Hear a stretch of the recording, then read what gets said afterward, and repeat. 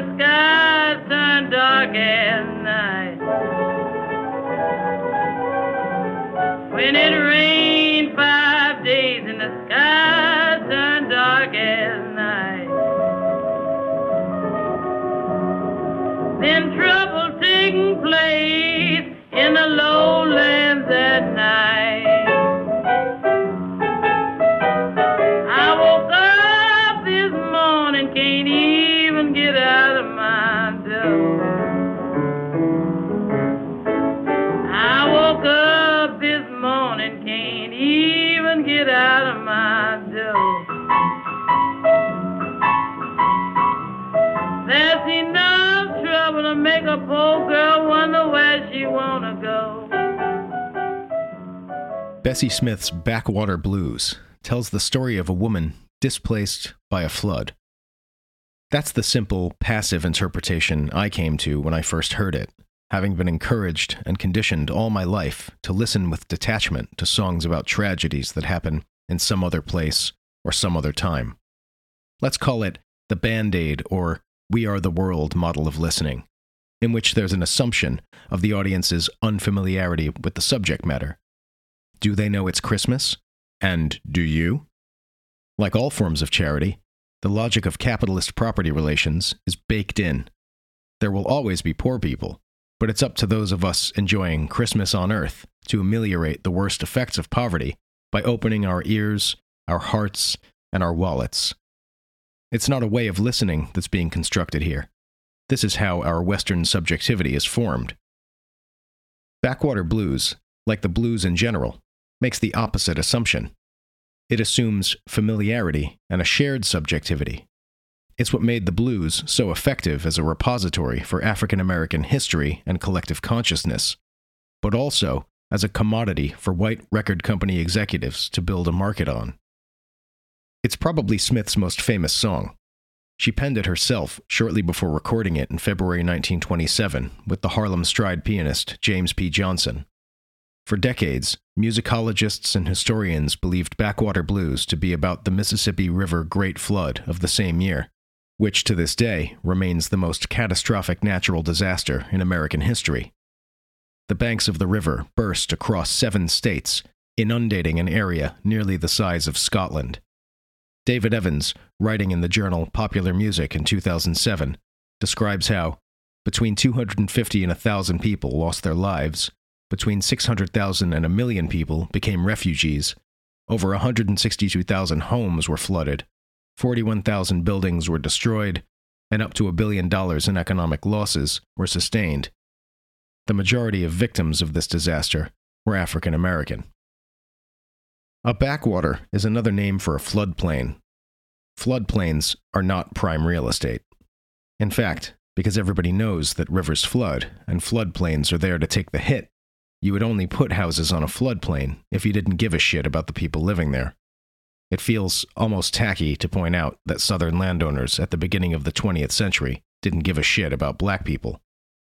The concentration of black residents in these areas led to the massive loss of life and livelihoods described in Backwater Blues. Like Hurricane Katrina in 2004, you couldn't call the disaster natural without laughing up your sleeve. It was equally a disaster of racist property relations, and it extended beyond the flooded Mississippi and into the relief effort. People displaced by the flood were herded under armed guard, forced to work for rations of food and clothes on pain of prison or even death, with the refugees eventually contracted out to the landowning class under conditions resembling the slavery they had escaped only decades earlier. Evans suggests that this last straw contributed to the Great Migration of African Americans to the industrial North. Black Southerners escaping rural dispossession accounted for a large swath of the growing black working class, the very record-buying audience of blues recording artists like Bessie Smith. But Bessie Smith didn't write Backwater Blues about the flooded Mississippi, which we now know, because she recorded it 2 months before this particular flood happened. Over time, the song became associated with it because the horror of that specific event pertained in the case of every other similar event of the time, of which there were many. The underlying property relations that made it so catastrophic weren't specific to the Mississippi Delta, and audiences who hadn't necessarily experienced floods were still able to see something of themselves in the implicit theme of race and class dispossession. Evans's article makes the case that Bessie Smith found inspiration for Backwater Blues on Christmas of 1926, when the Cumberland River flooded during her stay in Nashville. With her show canceled, she found herself in a boarding house above an undertaker's, crowded together with people who'd been displaced. Angela Davis, in Blues Legacies and Black Feminism, recounts the words of Smith's sister-in-law, Maud Smith. There was a lot of other people there, and they were trying to get her to stay, so they started hollering, "Miss Bessie, please sing the Backwater Blues, please sing the Backwater Blues." Well, Bessie didn't know anything about any Backwater Blues, but after we came back home, she came into the kitchen one day, and she had a pencil and paper, and she started singing and writing. So, Backwater Blues isn't about the Mississippi flooding, but it sure as hell is about a long-suffering but resilient group of people who needed their story to be told in the wake of a disaster that was as much man-made as it was, quote-unquote, natural. Then they rowed a little boat about 5 miles across the pond. Then they rowed a little boat about 5 miles across the pond. I packed all my clothes, threw them in, and they rowed me along. When it thunders and lightning and the wind began to blow. When it thunders and lightning and the wind began to blow. There's thousands of people ain't got no place to go. All songs mean different things to different audiences. You can like it, and you can get it, and sometimes one can happen without the other. When Bessie Smith sang Backwater Blues into a microphone in a recording studio in New York City, she was telling two stories at the same time.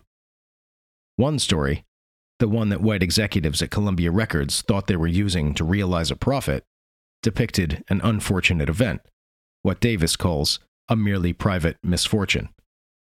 The fact that hundreds of thousands, if not millions, of African Americans could relate to this experience offered Capitol a selling point. Black Americans were an early target market for the record industry, and female blues singers provided the product. Davis points out that Mamie Smith's Crazy Blues, released in 1920 on OK Records, stands as the first race record of its kind. Within 1 month's time, Davis writes, black people had purchased 75,000 copies at $1 each. Bessie Smith's mastery of the blues also proved profitable with white audiences, titillated by her shouting and moaning and praying and suffering in a wild, rough Ethiopian voice, to quote a contemporary review by Carl Van Vechten in Vanity Fair. The audience for this first story was the record-buying public whose sensibilities, as well as their musical tastes, might lend themselves to active or passive listening, with the tension between the two subsumed in the form of the record as commodity. The other story began before Backwater Blues was written, with the dispossessed people above the undertakers pleading with Smith to sing the Backwater Blues. Whether these people bought Columbia's records or not, they'd certainly heard Smith sing live, and almost certainly heard nothing Ethiopian in it because this story is uniquely American. It was their story, and it didn't start with Bessie Smith. She picked up the thread and carried it farther and wider than anyone had done before. So wide, in fact, that it reached all the way here, to me, now. But songs like Backwater Blues must have taken on a specific quality for Smith's black audiences, something at once more personal, but also bigger than a merely private misfortune. Sitting in my little home office in Glasgow, typing this on a laptop, I'll never know exactly what that is. All I've got is the recording, which is something. But there's something else that's lost forever. The subject-forming quality of the blues, and its demand that this way of looking at the world finds a vehicle for expression, to make sense of what's happening. That's something I can only get a glimpse of, if I put in the effort to find it. Davis argues that the collective property of songs like Backwater Blues and their socializing character helped carve out a new space in which black working people could gather and experience themselves as a community. Having really lived the blues and being shaped by the same immanent forces that spawned the blues format, blues song represents the collective woes of the community, along with the determination to conquer them, Davis writes. The musical style and the real-life phenomenon of the blues were inseparable. Some music never gets old because we need to believe this about it, that it's got some affective potential that binds us to others and to each other across unwalkable space and unwaitable time.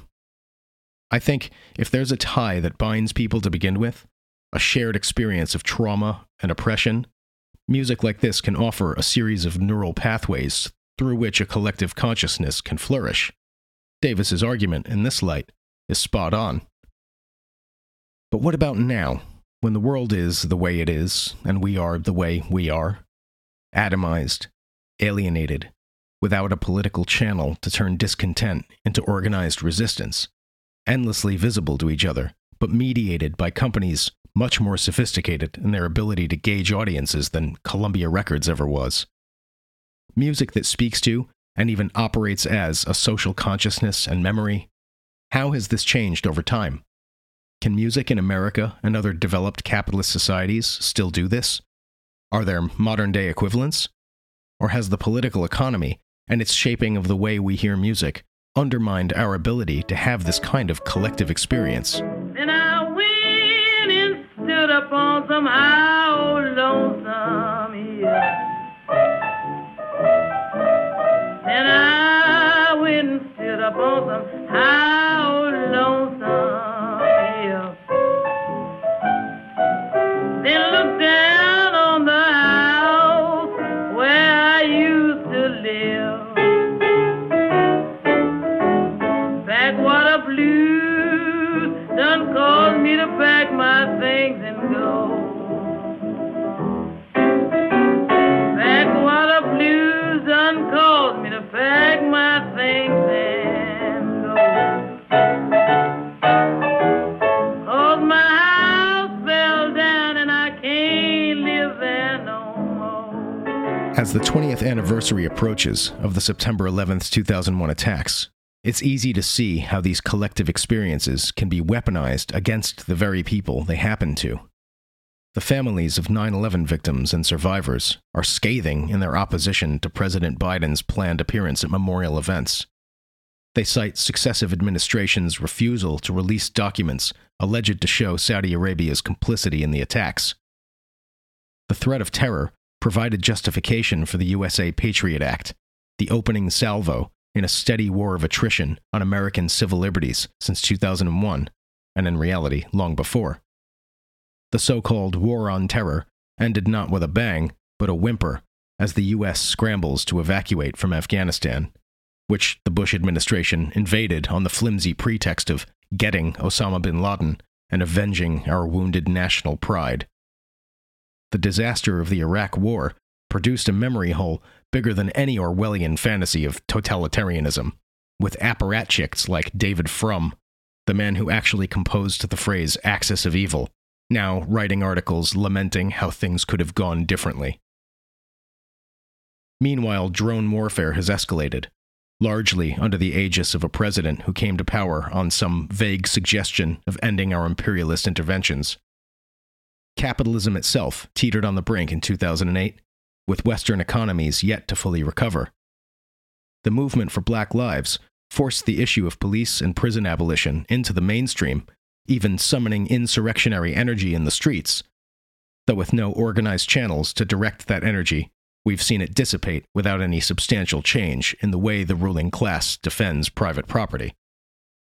The 21st century has so far seen more extreme weather events than at any other time in living memory, while an obedient corporate media continuously fail to point out how the bloated U.S. Department of Defense is the #1 polluter on the planet, favoring instead a focus on drop-in-the-ocean consumerist tinkering, and litigating the question of whether climate change is even happening.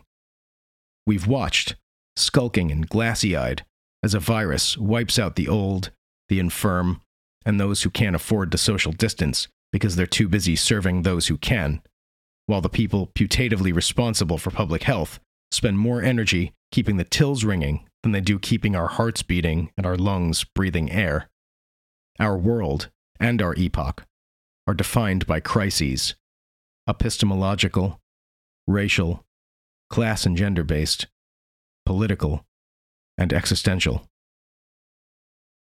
There's no music that captures the collective experience of any of this, not because music can't do it, but because we're not experiencing it collectively. Still, Bessie Smith's Backwater Blues can tell us a lot about ourselves here in this moment. It might not provide the answers, but it certainly raises the right questions. The race and class antagonisms embedded like metadata in Backwater Blues are the thread of a story to be picked up and carried farther and wider. We can break the transactional habit of listening at a remove by cracking open the shell of music's commodity form. Then, something radiates from the past through recordings like this. Sure, you can't just reach out through fossilized eons and touch the person or people who made these diamond-like musical artifacts. But like a satellite picking up signals broadcast from miles away, you're in some kind of direct communication with them and the world they came from, which is your world too.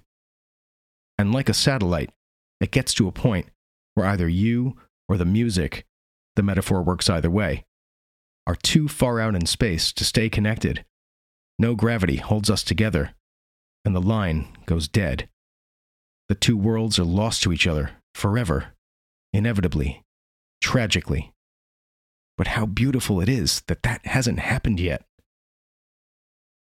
Now that the quote-unquote natural disasters have started happening to us, not to some other who's far removed enough to deserve our pity, how do we make sense of it? Will we recognize in each other our collective potential as a group, as a people, as a class with our imminent dispossession in common? Or do we have to wait until some kind of flood washes our lives away, until we're standing upon some high old lonesome hill, looking down to where we used to live? I can't